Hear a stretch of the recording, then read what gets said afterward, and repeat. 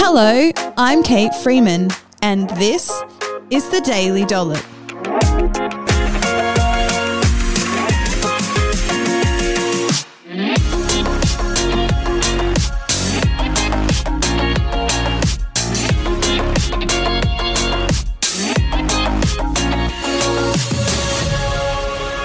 On this episode of the Daily Dollop, I dive into the topic of mental contrasting and how it can turn your wishes to be fitter and healthier into actual behaviour change. This is part 2.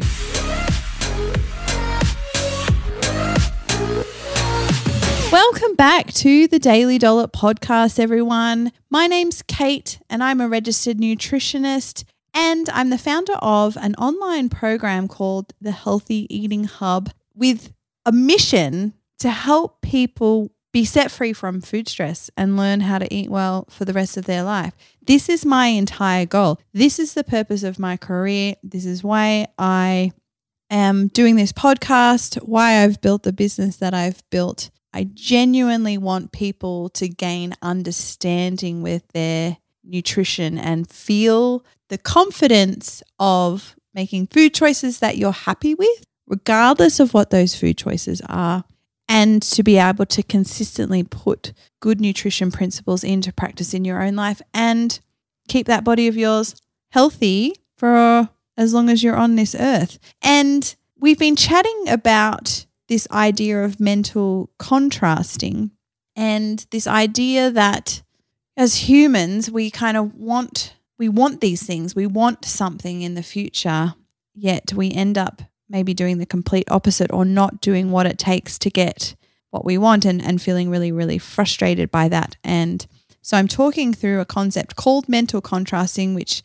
is based on fantasy realization theory, psychological theory around behavior, that just talks about balancing out future hopes with present realities, and the process of doing that helping us actually come up with solutions to our barriers and our challenges and problems, and starting to make plans for helping us actually achieve that goal, and through that process form really strong goal commitment. And I'm loving this because I've had this inkling around behavior change and nutrition and healthy eating for so long that once an individual learns the nutrition information, and that's a whole kettle of fish all in its own right, because so much of what we read and see online is actually incorrect. And so once we understand the key nutrition principles and our expectations around food and diet are realistic and appropriate and not this like pipe dream, high level idea, then the next step is really being able to translate that information into practice.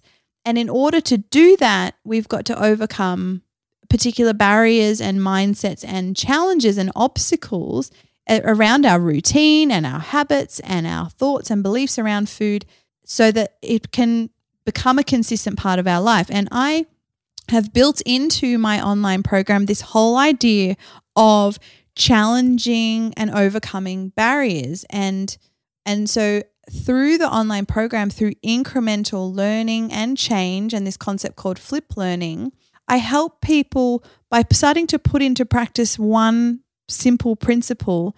They're then challenged to see, well, what's getting in the way of me doing this every day, and what could I do differently to overcome it? And so my true passion is to teach you to be a critical thinker and to genuinely think, how could I do this differently? How could I solve this problem? How could I be more consistent, rather than just being like, I just need to wake up tomorrow morning and try harder. And so when I've come across this idea of mental contrasting, I felt super excited because I was like, I've been trying to build this idea into my online program for years now. And it turns out it's an actual psychological theory that I've been putting into practice. So that's kind of cool. So we talked about this idea of mental contrasting in yesterday's episode, and this idea that it's not just 100% positive thinking, head in the clouds, just fantasizing about the future. It's not just that, because that's actually demotivating, because we're not actually thinking realistically about how we're going to achieve the goal. We're just spending all of our time, fantasizing about it. And then it's not 100% negative, like poo-poo, burst a bubble, just stuck in my reality either, because that's also demotivating. It's balancing the two. So it's keeping your head in the clouds, keeping the hope, the dream alive of what the future can be like for you, whilst also balancing that with your current reality. And so by doing that contrasting, so going back and forward between future hope, current reality, it then starts you to formulate some strategies about how you're going to actually get to that future reality that you're imagining and fantasizing about, but in a really realistic way, because it's acknowledging the fact that life isn't all unicorns and rainbows, and that sometimes, in fact, all the time, there are barriers and obstacles and mindsets and beliefs and routines and habits and experiences and trauma that stand in our way that we need to overcome.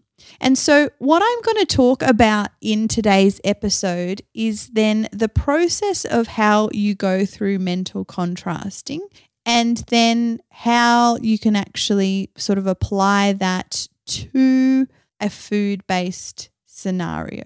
So we're going to use an acronym that's actually created through fantasy realization theory, and the link to the mental contrasting article on positivepsychology.com is in the show notes if you want to read. So this is where I'm getting this information from, as well as some, key scientific studies that I've been reading. So if you're wanting to read more, definitely check out the links in the show notes, which is going to be in the app of where you're listening to this podcast. So we're going to follow the WOOP acronym. So WOOP, WOOP.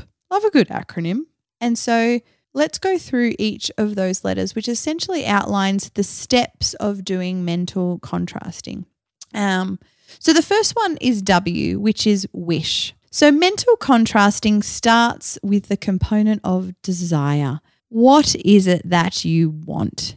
What is it that you truly desire? Is it, freedom from disordered eating or an eating disorder? Is it, removing risk of type 2 diabetes with good, health because there's a family history of it for you? Is it, running that big marathon or doing that big race that you've always wanted to do? Is it getting a promotion or finding a partner, like dating again, right? Whatever it is for you, the wish part is thinking about what it is that you want. So in this first step, essentially the person's prompted to think about either a key concern, so that is often a health-related goal or desire, something that you really want, or wish, right, pertaining to your life and any part of your life. And this in this step, you're just to visualize it. Just start to conceptualize what it is that you truly want. And so when it comes to nutrition, that desire and want can be on so many different levels. It could be a really high level where you wish to eat a better quality diet and lose weight and feel great, right? That's a huge, big, overarching desire that you might want. Or it could be quite small. Is it that you just want to get in control of your afternoon snacking habits, right? Which is obviously more small and specialized desire.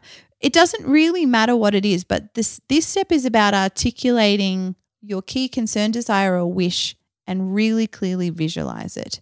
So for the person who might wish to eat a better quality diet and lose weight and things like that, is that they might start to articulate it a little bit further in this visualization process. They might think things like, I'm not eating chocolate anymore, or I'm a size 12 or whatever size, right? Or they're running every day, or my blood sugar levels are in control, right? I've decreased my risk of heart disease. You're just starting to articulate what it is that you're truly desiring. And one of the best ways you can do this is to journal, so is to actually write and set aside time to genuinely just think and ponder about this. And it can be all aspects of your life. And one of the things that I would encourage you to do is that, particularly in the nutrition realm, is that there is a very huge push for thinness, for this optimum level of health and well-being. So just be aware that your desire, concern, or wish may just simply be a product of wellness marketing. And I want you to really truly think about what it is that you want. Because I've met a lot of people over the years who want to be thinner, and that's actually not what they want. What they want is they just don't want to feel guilty about what they eat anymore, or they want to be happy. And they think that being thinner means that they're now no longer feeling guilty about what they eat because they're eating the, inverted commas, right things, or they're happy because they're thinner because thin people apparently are happier. But all of these are not true things. They are constructions of our societal norms and marketing. So there's nothing wrong with wanting to lose weight at all. There's nothing wrong with wanting to be healthier.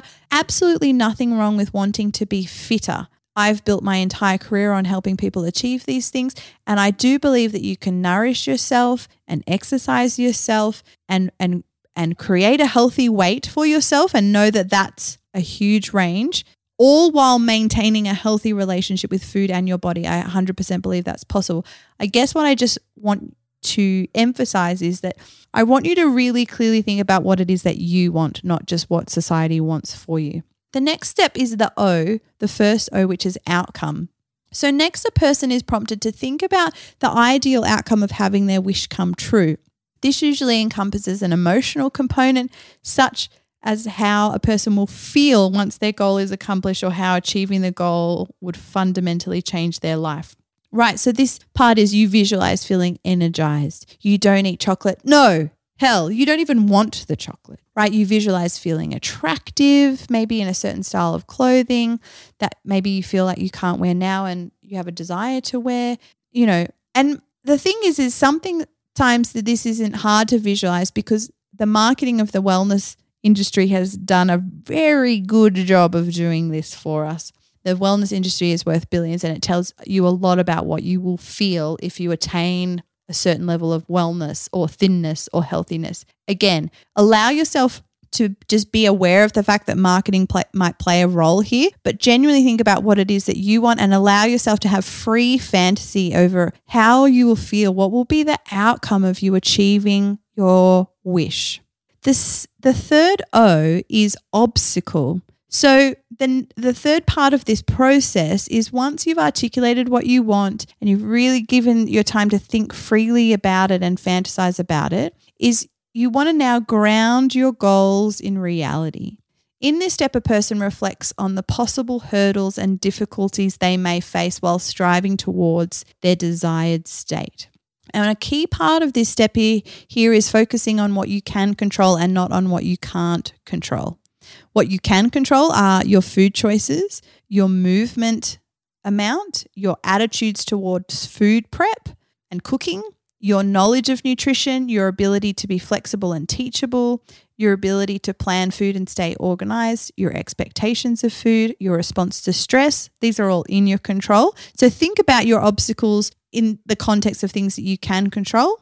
What you can't control, your spouse, your 2-year-old, your boss, COVID-19 lockdowns, right? So that's really important in this section, but it's really now balancing out that free fantasy and the feelings with now the reality of the situation that you're faced in. The final stage, which is the P, is planning. So the final stage of mental contrasting involves making an if-then plan, sometimes referred to as setting implementation intentions.